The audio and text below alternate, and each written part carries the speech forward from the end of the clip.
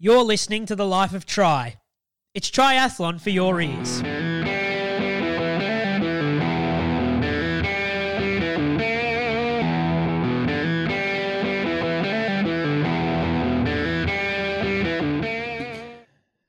it is. The big red light's on, which means we are, 35, episode 35 this is. So ticking along on The Life of Tri. Phil Rockner in the chair alongside me in this sinking canoe is the man who bounces back and forth like a jet-setting superstar, Kevin McKinnon. Kevin, how are you, my friend? I am tired, but otherwise good. You've got the scratchy voice, mate. Scratchy voice. Oh, I was the only announcer this weekend at Clash Daytona, and they got their money's worth out of me. So it was yes, I was hanging on for dear life by the end, but had a great weekend. So nice. Well, we'll get to that. We'll talk a little bit about Clash. We'll talk about Indian Wells. We'll talk about cars and pro athletes. Let's just talk. This is coming off the cuff here, as you can tell by my. I didn't really plan to talk about this, but I don't really plan too hard, to be honest, with this show. It is literally I've written probably about 7-8 words as a run sheet for tonight, so that'll give you the level of detail that we get to. Oh my goodness! And all I'm thinking is, wow, he actually wrote something down this week. Exactly. You're like, damn, the guy's actually lifting. Hey, how hard is it? Now I reckon I've done 10 or 11. And I don't know how many you've commentated. How hard is it to commentate an Ironman? How incredibly difficult is it for those who've never done it? And I don't think there's too many of us around the world. I mean, there's Paul Kay, who's the man about town for Ironman. Obviously, the voice, we know, Big Mike. Yourself, and then there'd be a European contingent, of which I'm not 100% sure who's where. Pete Murray here in Australia has done about, I reckon he'd be close to 100. Tell me, how tough is it? It's a long day. I always joke it. I don't know if I'm joking. It'd be much easier to actually do the race than to announce the race. Yeah.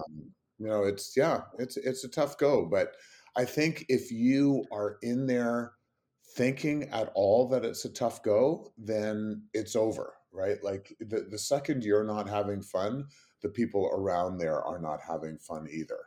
And it's just really critical. You just got to be up. And for me, it's the 2 days afterwards that really hits.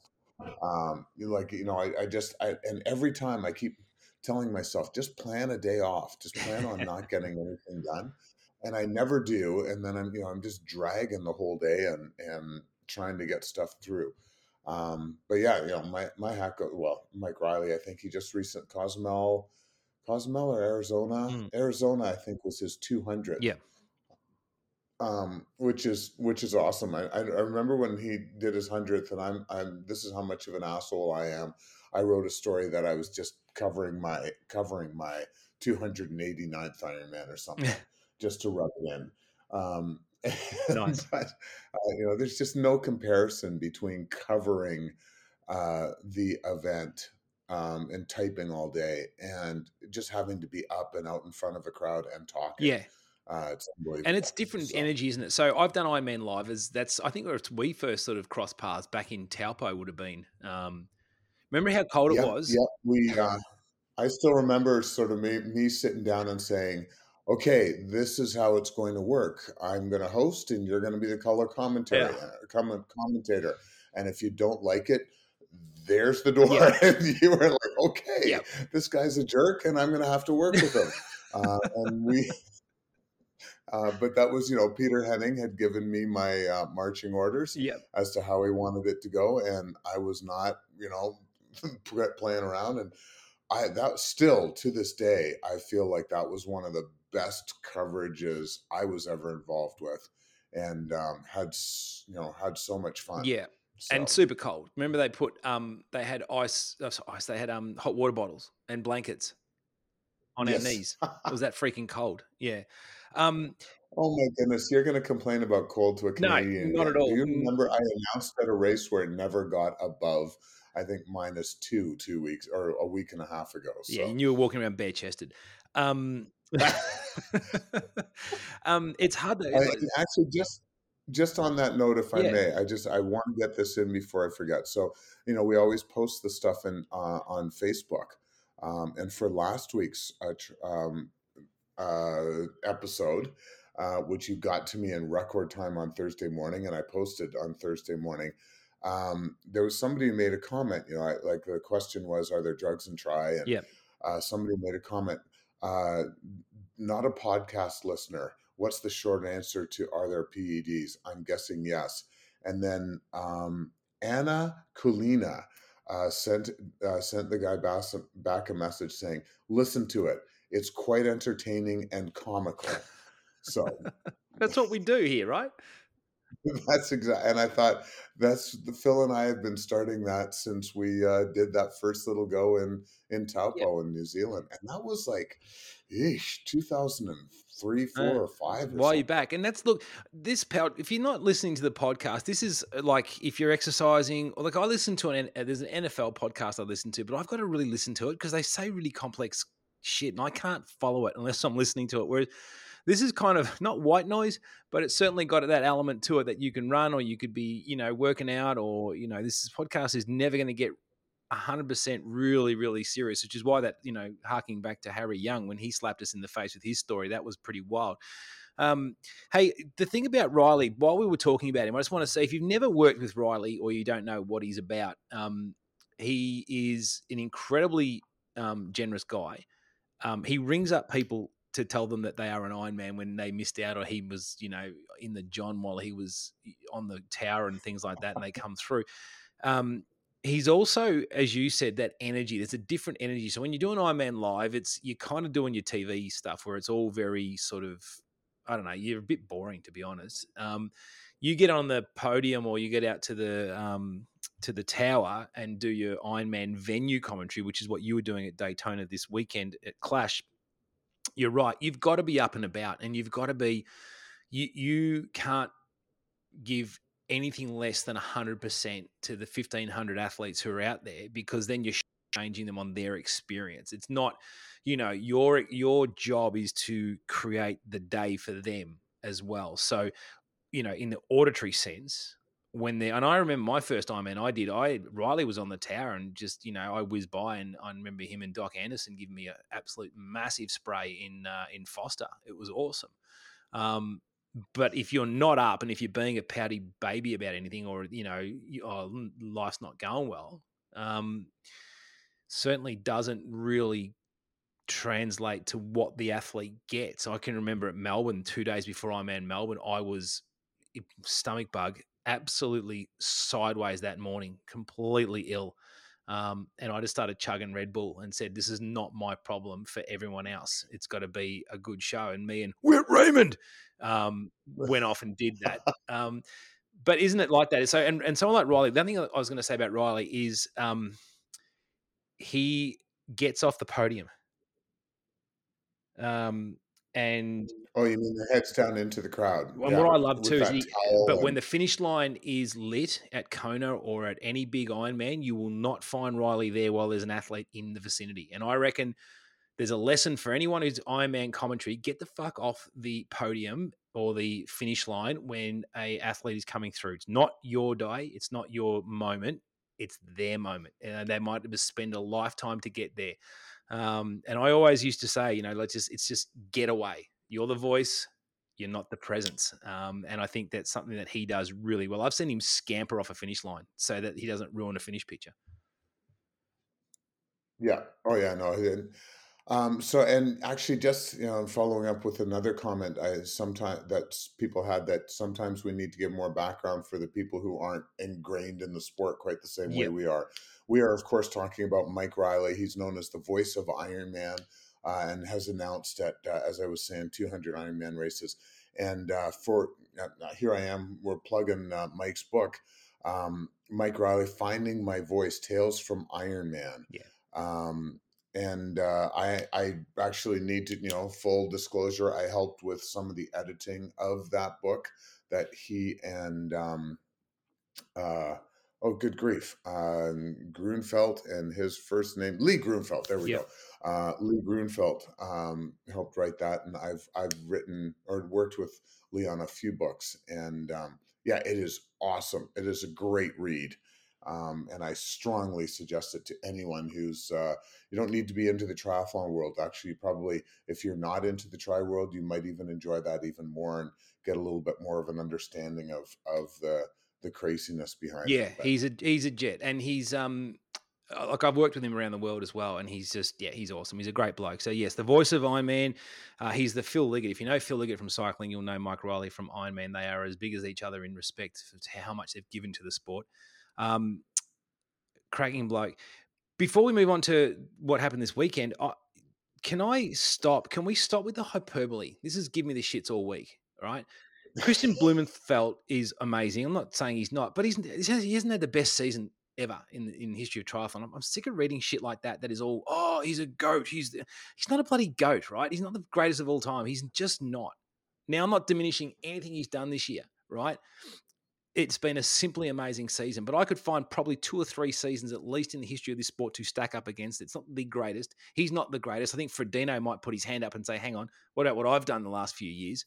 There's a number of, he's not the GOAT. And what got my GOAT was that people are too quick to drop legendary and big tags on athletes who haven't yet got there.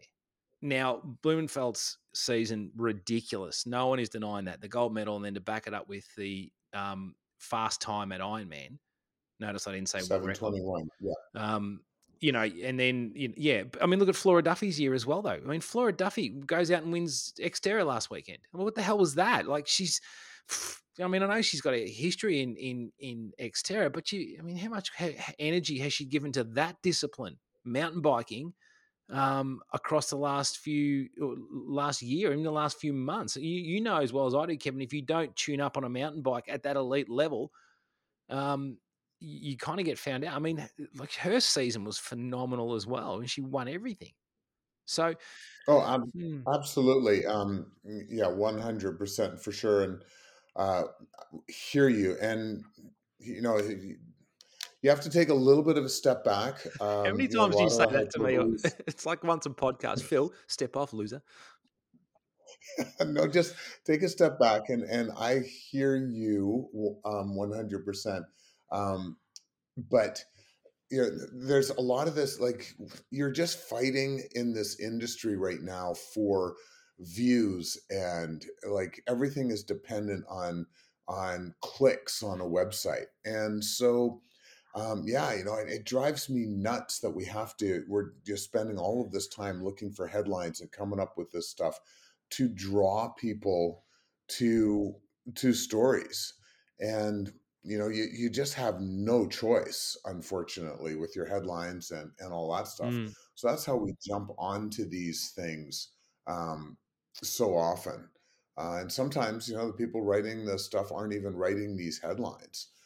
So they would go, for a story that you're all up in arms with, they'd be, the writer might just say, yeah, I totally agree with you. I never wrote that. Yeah, the sub editor's got it. So yeah, and or the social media folks come in and say, hey, that's not going to work. We're not going to get anywhere near the play that we need to. This is how this needs to be titled. It drives me to distraction. Well, and the classic example. So, on Friday night, Rate Ratasep is an Estonian triathlete, and he finished his 60 full distance tries in 60 days. That's nuts. The guy, and so now one of the most popular series of stories that we did all year was on the Iron Cowboy, James Lawrence. He's a Canadian. He did 101 full distances in a row. But there's no comparison between what he did and this Rate Ratasep did. But like next to not no interest, but didn't get anywhere near the same kind of clout. And the social media guys are on me. Well, you didn't put Ironman in the title. And there's no iron anything. He's not the Iron Estonian. He's not the Iron, not like the Iron Cowboy. And so, it's just so frustrating to me that, like, this guy, he averaged under 11 hours for each one of these things. He was swimming in a 50-meter pool in at the Playitas Resort in Fuerteventura. He was then doing a bike ride, and I keep getting it wrong. I think it's 1,800 meters of climbing. Yep, 1,800 meters of climbing on the bike and 300 meters of climbing on the run. This is the island right next to Lanzarote, so it's windier than stink. He got hit by a car on day 14, had to ride a different bike for, I think it was 8 or 10 days, and still averaged all of this stuff. 10:57:40 was his average finishing time. His average marathon time, 3:14:39. So, like, out of this world. But I can't get any interest in the story because I didn't hype it up enough. Well, I mean, he did break 660 hours, so that was good. That's the famed 660-hour mark, which we all try to get under. How the hell?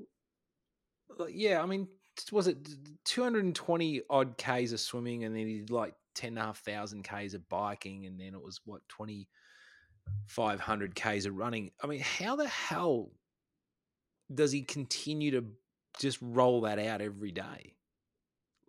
Yeah, well, he's so, like, and yeah, absolutely. That you've got to be capable of doing so much faster than that. So all of these things feel easy, right? So that, that's one thing. But yeah, the guy is just an endurance beast.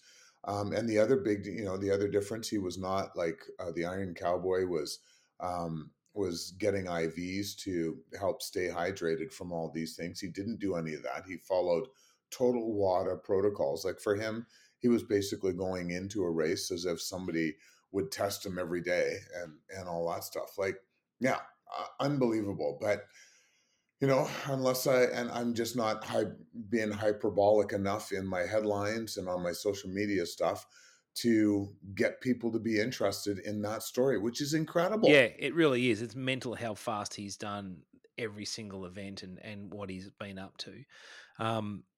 But yeah, it's a hard one. So there you go. There's my take your step back for this episode. Yeah, I appreciate you.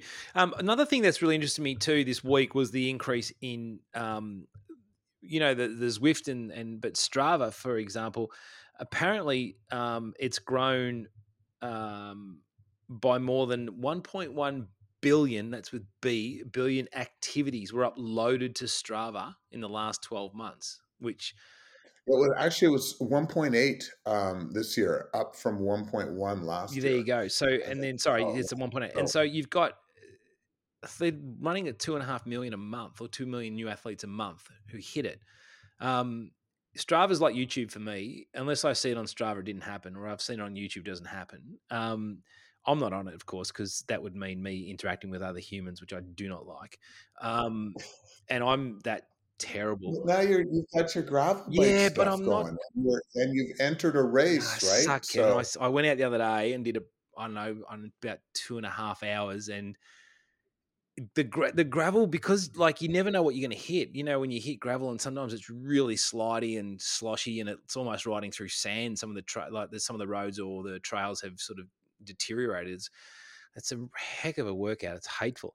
But it just goes to show, isn't it? Like the pandemic, for all the chaos that it caused, and and the widespread death, and that real negative, the positive that you can probably draw from it was that people were able to connect, and the power of those platforms. Now I'm not a fan. I'm yet to be convinced Zwift is anywhere near where I want to be, or Strava or anything like that. But I can see the real power of the connection that you get when you feel that you're being watched, or you feel like you're doing something with other people, or you can build that, and you don't have to have been wearing masks or worrying about social distancing or anything of the new sort of terminology that we're so used to now.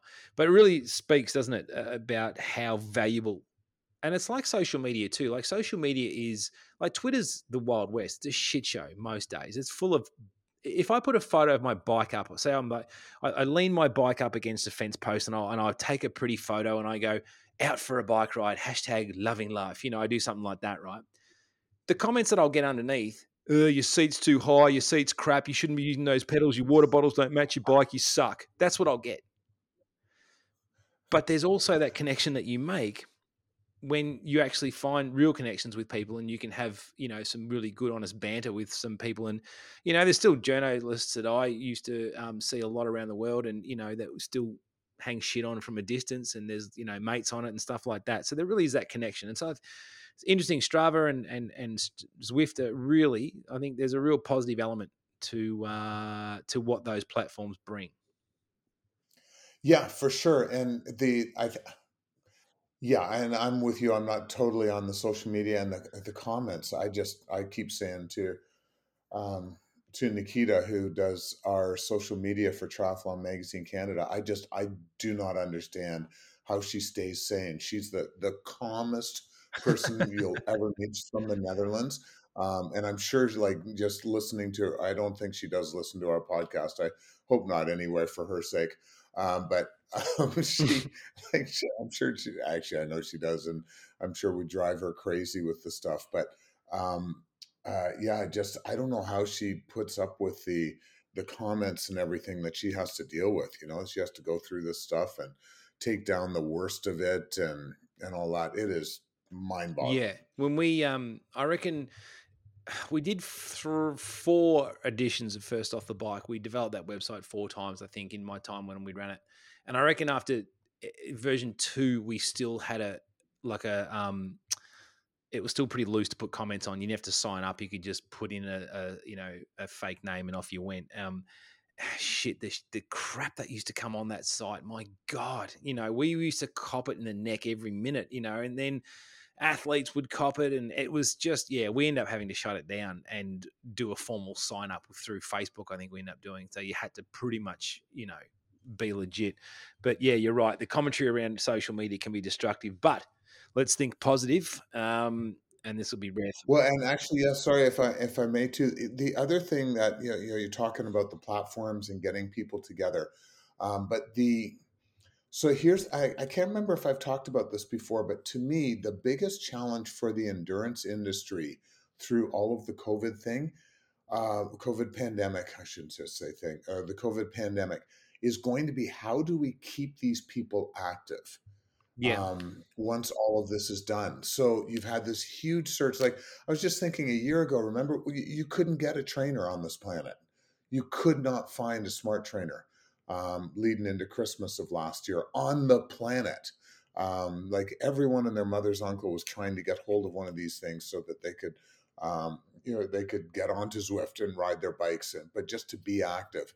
And then all the people, for us walking around here, like the people who are walking on the trails, like Pax and I used to be on there by our lonesomes all the time, and there are just so many people out walking, which is phenomenal.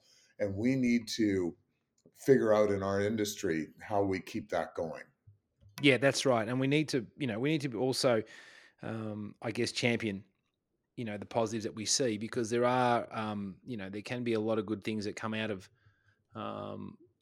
this. And I think seeing the sort of restrictions that we're still facing in this country, some positivity would be good, because let's have a chat a little bit about some racing now. The big news of the weekend, obviously, was the car crash. Now, you're all over this, so I'll get you to lay it out for me, and you can tell me what reaction you've been getting on the site. So yeah, so I initially got back from Clash Daytona. I was a walking zombie after announcing, and then of course I have to sit down and get writing. So I write up my story on just based on looking at the results from Ironman 70.3 Indian Wells La Quinta. Could we have a longer name, please, for the next year's race? And so I write up the stories. Hey, this is how awesome is this? Sanders outruns the 2 Olympians and shows them how it's done. And Jared Schumacher, the 2008 Olympian from the U.S., emails me right away and says, "Hey, you didn't write anything about Luis getting hit by a car." And I was like, "Whoa!" Changes the story dramatically. So couldn't find a thing. So other than just there were reports that he got hit by a car, and that slowed things down. So the next morning, I wake up, check out Vincent Louise's Facebook, and there's a whole pile of pictures. And for some reason, when I had checked his girlfriend's and Taylor Spivey, when I checked her Instagram post, nothing came up. The next morning when I checked, there were all these photos and info about how he got hit by a car. So from what I can understand, he was leading the race behind the lead vehicle. The lead vehicle comes up to a police officer who directs them off course. They go off the course, and somewhere while he's not where he's supposed to be, he gets hit by a Tesla. I love the info that the people feel it's they should put in the, the name of that car. Yeah. And so he gets back on. He's obviously, like, if you look at the pictures, he's quite beaten up. Yeah, he is. Gets back on. Gets back onto the course. Ends up finishing the ride 9 seconds behind Lionel Sanders. Runs with Sanders for almost 10K, and then and Taylor Spivey's just posting things like, "I know he's not okay, but he's determined to keep going." So Lionel ends up pulling away and winning the race, and Luis ends up second. Hillegeens gets a drafting penalty at 85K into the bike. And speaking of class acts, we'll hopefully talk about Christian shortly. Yeah. But Hella on his Facebook post said, "I felt I was 12 meters, but I'm sure everyone says that." So, I loved his honesty. Anyway, he has the day's fastest run, runs his way to third. So I posted a story basically with about Vincent, his Facebook posts and everything, and it's just been it's been nutty. I don't know if popular. It has been an insanely well-read story on our site over the last few days. So, okay, so we haven't seen a professional athlete hit by a car since Donald ran over Happy Gilmore in 1996. That's a problem for me. This is whole the problem that you want to rephrase it? It sounds like you have a problem that there haven't been more people hit by cars. You're okay. Back up, Phil. I think what you're trying to say is the fact that he got hit by a car is a problem for you. I mean, give me a break. Like, I don't even know where to start with this one because I don't understand how it happens. Yeah, no, I'm with you. And so I reached out before I did this story on Vincent Louis. I reached out to Ironman because I wanted to make sure that I gave them an opportunity to respond to all of this or to give me their side. Didn't get anything. I got something at 11:06 on Monday night from Ironman. So we are working with the local authorities as we continue to gather the details on how the unfortunate incident involving professional athlete Vincent Louis occurred during the bike portion of Sunday's Ironman 70.3 Indian Wells La Quinta Triathlon. We are very thankful that Vincent's injuries were not serious and that despite the challenges faced, he overcame adversity to still finish in second place with a very gritty performance. We are in contact with Vincent to support him how we are able and wish him a speedy recovery. Like, Ironman needs to be on top of this right from the get-go. Like, here's exactly what happened. Here's how this happened. Here's how we're going to make sure this doesn't ever happen again. Not at 11:06 on Monday night. So whatever that is that 36 hours after it happened, or even more.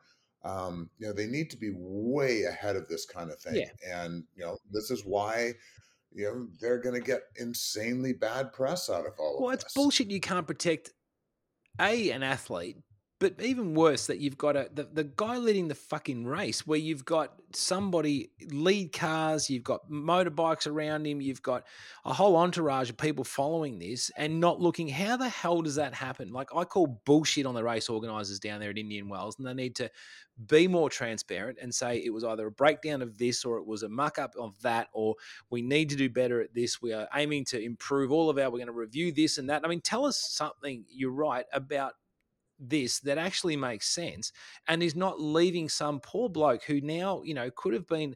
We're very thankful that we're not sitting here talking about something far more dramatic.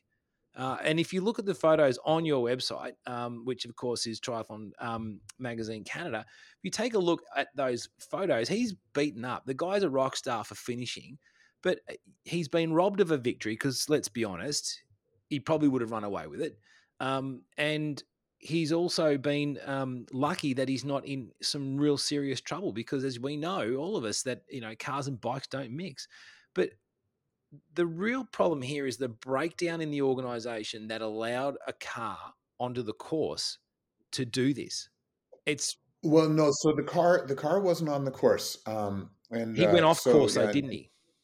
yeah. So Taylor Spivey, one of her Instagram posts, to clarify, the lead car was clearly marked, very visible, written on the front in big neon letters. The officer directing traffic blocked the course, the straight line, by standing in the middle of the road. He pointed for the lead car and Vince to turn off course. The referee motorcycle followed them. This is great. You're going to love this. And wanted to give Vince a penalty after the car hit him for going off course.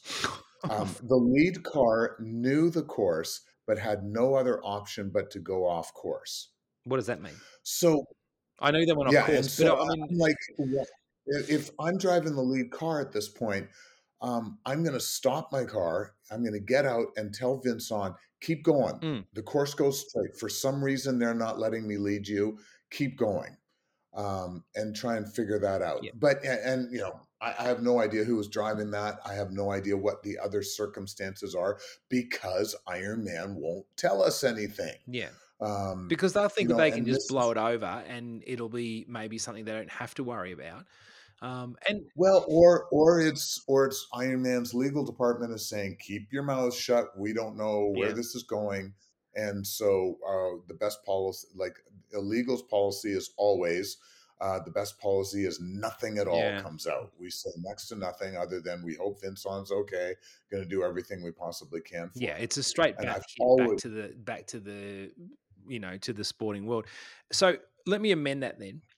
I'm still going to call BS on the race organisers because even though the lead car presumably knew the course, etc., your job is the marshal, not to drive. You've also got to be an active participant in the race. So if that's the case normally, and that thing's going, if it's going south, then you make an adjustment and you look after the athletes.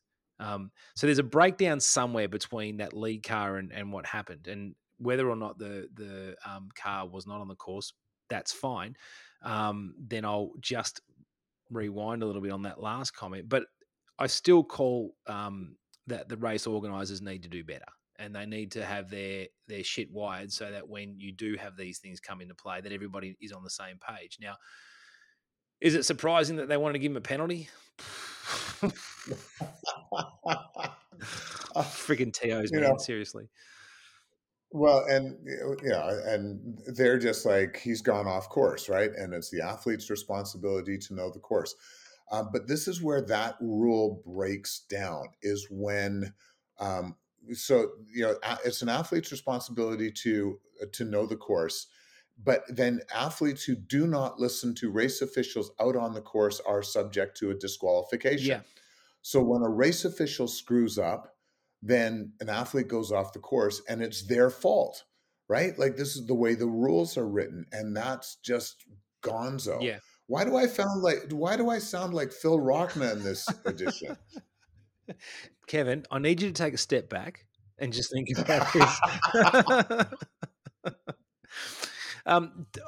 On the flip side of that, I mean, look, and no doubt someone will figure it out, but I just there are some days I feel like that Ironman is the Wild West, bloody course verification that we've been through 100 times, that this happens. And I know it doesn't happen a lot, but it just should never happen. These guys are professionals. We need to protect them, as well as every other age group are out there as well. But I feel that there's, the good news story is that the Colonel finally got a win, so that's a win. that's a good one. Hey, you know what? Like I think everyone sort of will just kind of say, yeah, that win. But I just love, yet again, this weekend really showed me the class of our sport. And Lionel's post that he put up, basically saying, I feel strange about this. This is not the way I want to do this. I hope I have a chance to have a rematch with these guys. Class act, right? Like Yeah. he's a pro athlete. He's got to take the win. He can't just hand it back. But he's acknowledges all that was going on. Yeah. And class act and deserving champion. It's not his fault. Like, he was just out there doing what he needed to do, and he had a good race. Yeah, and that's all you can do is Which is finish, right? mind, but like the guy, I don't know how he's still standing after this season. Five fulls. He won a couple of 70.3s early. Like, it's in May he had that monstrous race and won in a sprint at the US 70.3 Pro Championship in St. George over Sam Long. Right, like that was, and a performance like that takes a lot out of people by itself. So yeah, hey, kudos to Lionel for having a great race and being a class act. Yeah, 100%. While we are talking about races real quick, Ironman WA kicked out last weekend. Yeah, I felt really flat about this because the Republic of Western Australia is giving everyone the shits at the minute. And Matt Burton, though, 8:01 got the win. So are we considering anything that's not sub 8 to be not that good a time? What are our thoughts here on this one? Because the first three dudes went 8:01 through 8:11. That was Steve McKenna in second, Fraser Walsh. I mean, pretty low. I'm not going to dismiss Matt Burton's victory because the guy's been grinding forever and it well deserved. But the women's race was a joke. There's an hour and 7 minutes between first and third. It just, I didn't like it. I shouldn't say joke. I'd probably backtrack a little bit on that and just say that it was poorly attended. I mean, Kate. Well, yeah, just not as No, competitive. I don't know. It's just, as we would like them. yeah. And I'm trying to remember. I don't think there were many women pros in the race. No, three. I think three. I mean, Kate Bevilacqua in her prime was a very, very, very good athlete. And then Courtney Ogden came fifth. An 8:46. So he's probably in his late 60s now.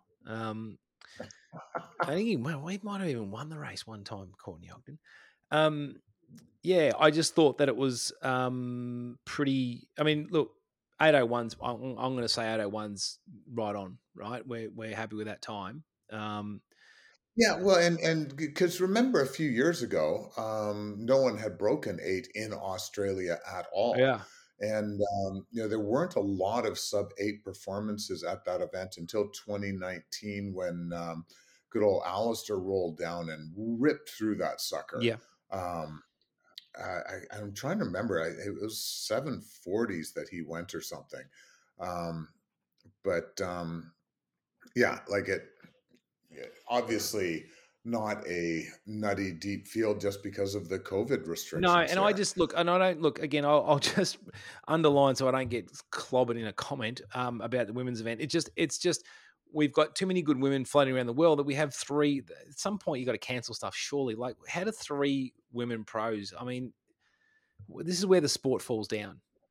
This is kind of where the sport falls down for me. Is that if you had a PGA event or an NBA or anything involving the best and you want to see it, having 3 women in pros in a field is really, it's hard, man. It's hard for them because they're sort of racing in threes. That's difficult to race. They're all out on their own because you got different swimming abilities and things like that. And there were 9-minute gaps at different points until Kylie Simpson got over the line. But that's hard on the pro women too, to front up and just race 2 other people. That's a long, sort of slow, lonely day for those guys. Um, yeah, I don't know. Yeah, and the thing we really need to emphasize too, it's not their fault, No, not at all. You can right? only So race and win they who's enter the there. Yeah, race, you only and compete yeah, who's there. like they enter the race, and Kylie Simpson heads on out and does all that 3:02 marathon to finish things out, like Yeah, that's quick. fantastic. And 9:06 on that course, like everyone thinks, oh, it's dead flat, so it's got to be super fast. No, not necessarily. Like as I said, I still remember. I'm taking a mind blank right now, but somebody went 8:04 on that course, and that was the Australian Yeah, record. Jason Shortus Uh, when I was there. Jason Shortis, there we Mm, go. Thank you, mm. Jason. And like that was ripping fast, and that wasn't that long ago. 10, 15 years ago. So there's been a huge jump in times over the last little Yeah, bit. and Um, 801 and is good. Is still world class. Like 801 is, there's a handful of dudes who can go in the 750s. There's a handful of dudes who can go sub 750. Everyone else, you sort of around that 750 to 805. I would have thought is, I mean, Matt Burton was ridden 414. He's run 250. That's a very good day out. And maybe he breaks 8 hours with a 242 or something. Obviously, then that just brings him into that effort. So, great result for him. It just seemed, I don't know, it just seems so closed off, literally. But also, like there's just, and it's a better event that deserves a better field and a better class of athlete to be in there disputing that one in the women's field. They needed more. Yeah, but and so this year as well, because there were a ton of athletes who pulled out of Clash Daytona over the last little bit, and I know the organizers were frustrated with that. But part of all of this too is the rash of racing that happened late in the year, and so people are just fried. There were Yeah. just so many events that happened. In a short period of time, and so people are getting to December and saying, I need a break. So I think that there's a lot more that it's not quite as simple um as it might seem in No, terms and of it never figuring all. is. But we don't want to see that. Like that, it smacked of a race that we saw 15 years ago. We had very small fields, and it all. I don't know. I just think we expect more from our pro fields at the moment. And as you said, it's not the athlete's fault who race because you show up and you race who's there. But it's just, yeah, it's a shame that in this area, especially too with Western Australia, they just shut their borders for everything. They're still living the COVID zero dream, and they got fuck all chance of that ever, continuing, in my humble medical opinion, because I've done my own research. But yeah, you can't live COVID zero. They're still trying to hang on to that. But we all know in this day and age that COVID is in the communities, and it seems that it will continue. But let's move on and just say at least there's some racing happening in Australia. So let's be thankful for that, and well done Yeah, to. there's you got your point there, and then I can't wait to like when I did the story on Cairns about last year with it was a tiny field. I think there was just under 200 finishers and 75 Kona slots. Like I'll Yeah, be interested to see what the percentage. I haven't looked this up at all yet. Sort of been busy with other stuff, but looking forward to checking that out. correct. So speaking of athletes here, I'm going to jump in if I may. Yeah, Speaking of athletes, like you just can't for the life of you figure out how they could keep racing. You talked about Flora Duffy and Xterra Worlds. Like Christian Blumenfeld, 2 weeks after going 721 at his first Ironman race, I just assumed that the guy would be fried, and came into Clash Daytona. So he missed the memo. When you're an Olympic champion, you're supposed to just like in years past, the Olympic champion didn't do another race all year, no, right? Like because they were so busy with all their media slots and making money and signing contracts and doing all this stuff.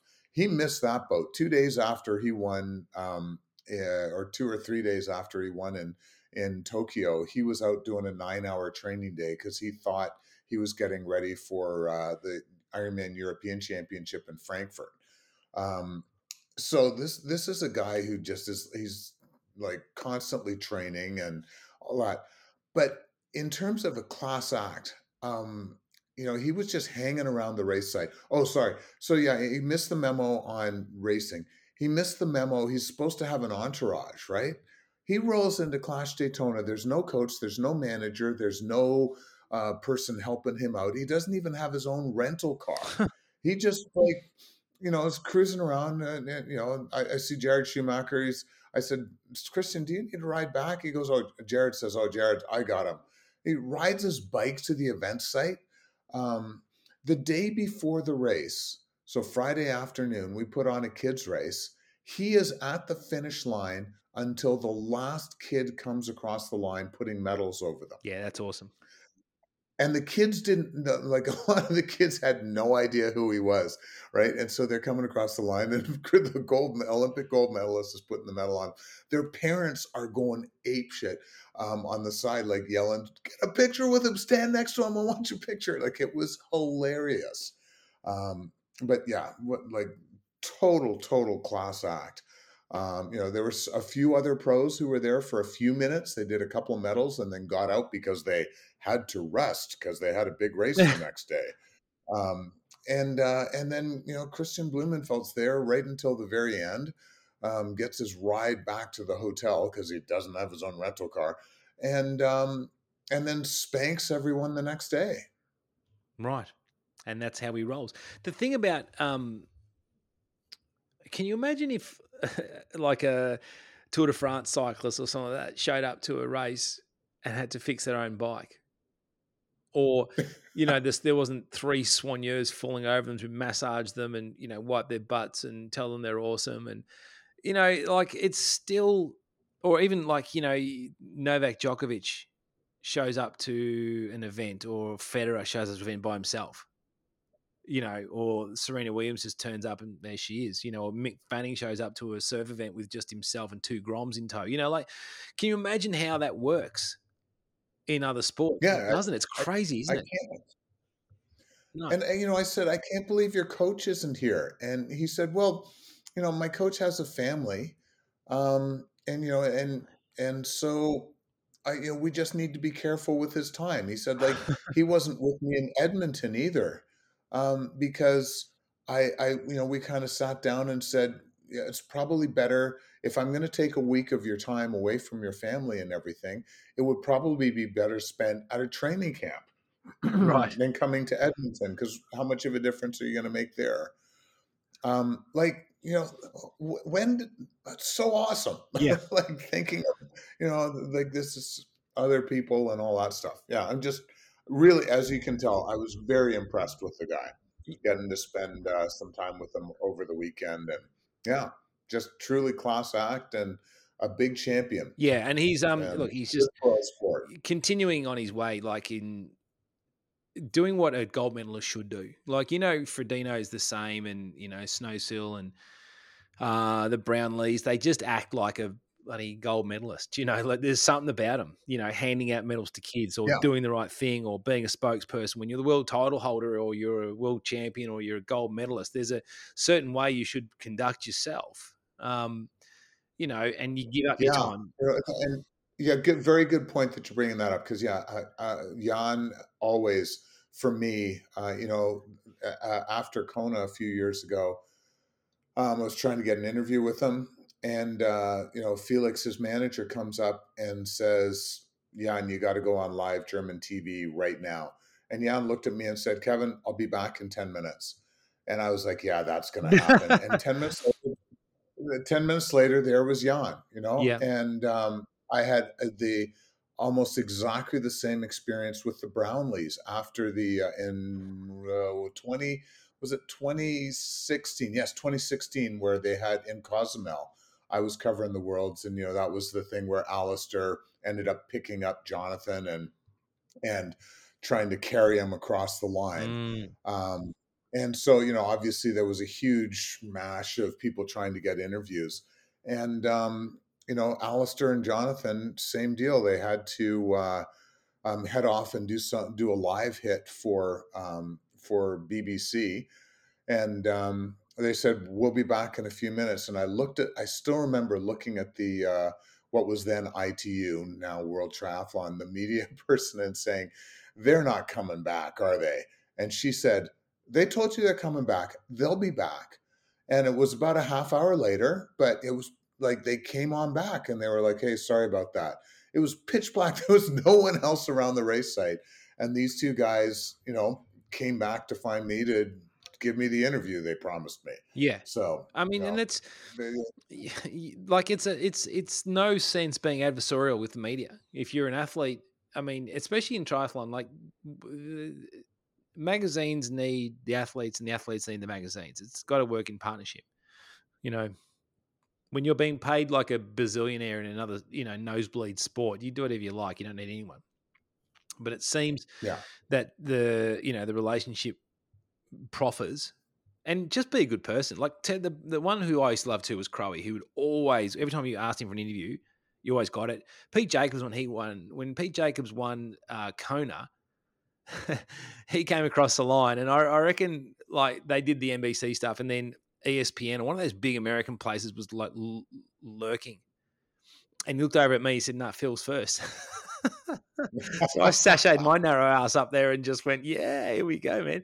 But again, when he was going through the albino tiger, as we used to call him, he needed us because we'd be covering him 300 days of the year, 360 days of the year, versus ESPN, who only wanted to talk to him once every miracle weekend. Do you know what I mean? So, and it's and they.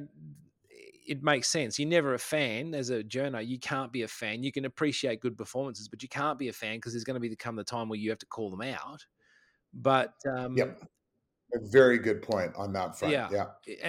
And you've got to be forthright, but at the same time, you've got to be able to have that relationship. I mean, Crowe was awesome. Crowe would always just, what do you need? And Tim Reed's another guy who I thought always, what do you need? Josh Amberger, these Aussie guys who have been really solid with us because we're an Australian publication. And then, like I said, a few weeks back with Kindler, the last person in the world he wanted to talk to was me. But, he stops and he does the pro thing. Versus, I mean, I remember when we first started, first off the bike, it was a radio show on a commercial sporting radio station. We interviewed me and Matt Keenan, who is now, very, very thought very highly of in his Tour de France commentary. We interviewed a guy who was such an asshole that we didn't even air it. This pro cyclist, a guy who rode with Miguel Indurain, on those Benesto teams that we could have talked to about for hours. And he's such an arsehole. We never played it, It's just like, he's like he's doing us a favor, and that's just no way to be. But nice to hear. Also, Jackie Herring wins as well, which were you surprised that Lucy Hall gets? No. So it was really funny. Alicia Kay, who's, I'm pretty sure she has officially retired now, but former pro triathlete. She's from Canada originally. She married Jared Schumacher and became an American citizen, which to this day I still cry about because, just a great triathlete. And she won, she was an awesome non-draft Olympic distance triathlete. Yeah. Anyway, Alicia was doing the commentary, the live part of the live coverage crew for Clash Daytona. And the day before the race, we got talking and Alicia said, yep, Lucy's going to take this. And I said, nope, Jackie's going to run her down. And it was really funny. So my post-race interview, I got to say to Jackie Herring, hey, thanks so much for making me look good. You totally nailed exactly what I said. And she said, yeah, I'm not sure how that works. Do you owe me a beer or do I owe you a beer? But yeah, just I totally kind of saw that coming just because Lucy Hall, unfortunately, that's just been her first, she's had 3 big wins this year. But it's been close. And, for her, she's just got to hang on through that run. And, I just felt like Jackie was going to be running too quick. So as soon as Jackie Herring came out of the water, I think it was about 2.5, 3 minutes down. I was like, yep, this is going to be a tough one for Lucy. Now, Lucy made it considerably closer than I had anticipated.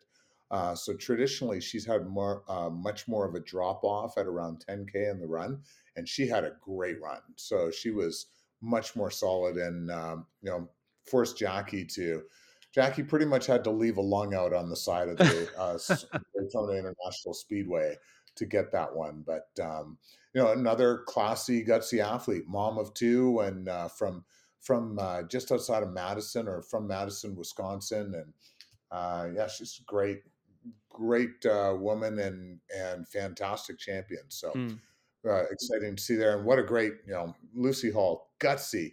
I don't know. I was never a fast enough swimmer to lead too many races from start to finish, but that can't be easy. No, wide to wide is really tough, especially these days with the amount of pace that's always coming on the runs behind you. Again, not something I ever had a problem with. Kevin, 55 minutes on the knocker, mate. We've nailed this one. Well, just before we end, I noticed that just because a Kiwi wins, you choose not to talk about them. Wins a world title. Oh, what, Hayden? Hayden Wild.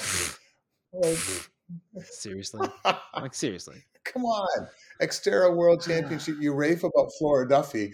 Pretty impressive, I thought. Absolutely. The bronze medalist coming back. No, I agree. He raced very well. And again, there was just a whole lot of names there that you'd see at a lot of Xterra races. So, I mean, like dudes like, now I'm going to completely, as you know, mess up this name, but Ruben Ruzafa. Is that right? Have I got that right? Ruzafa? Yeah, Ruben Ruzafa. He's been racing Xterra since, I think he raced I think he invented Xterra. Like the dude's been racing for 114 years and he's still in the podium. The guy's amazing. Yes. Well done, New Zealand. You got yourself a little trophy. Well done, freaks.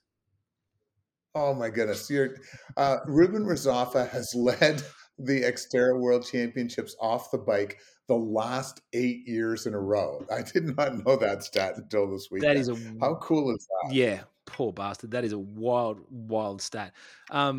But yes, Hayden Wild. Okay, now you can sign off. Sorry, yeah. I just had to get.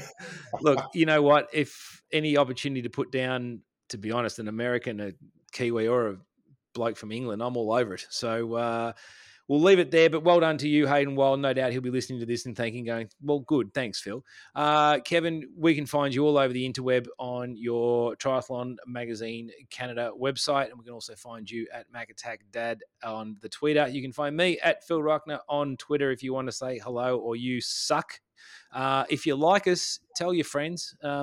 And get onto Instagram, Life of Tri, where we do post the odd triathlon picture and just see what's good out there. Thanks again, guys. If you've enjoyed us, subscribe and listen again. We'll catch you next week. Kevin, thank you for your work, my man. Hey, thanks so much, Phil. Thanks for listening to The Life of Tri. If you like us, tell your mates and follow us on Instagram at The Life of Tri.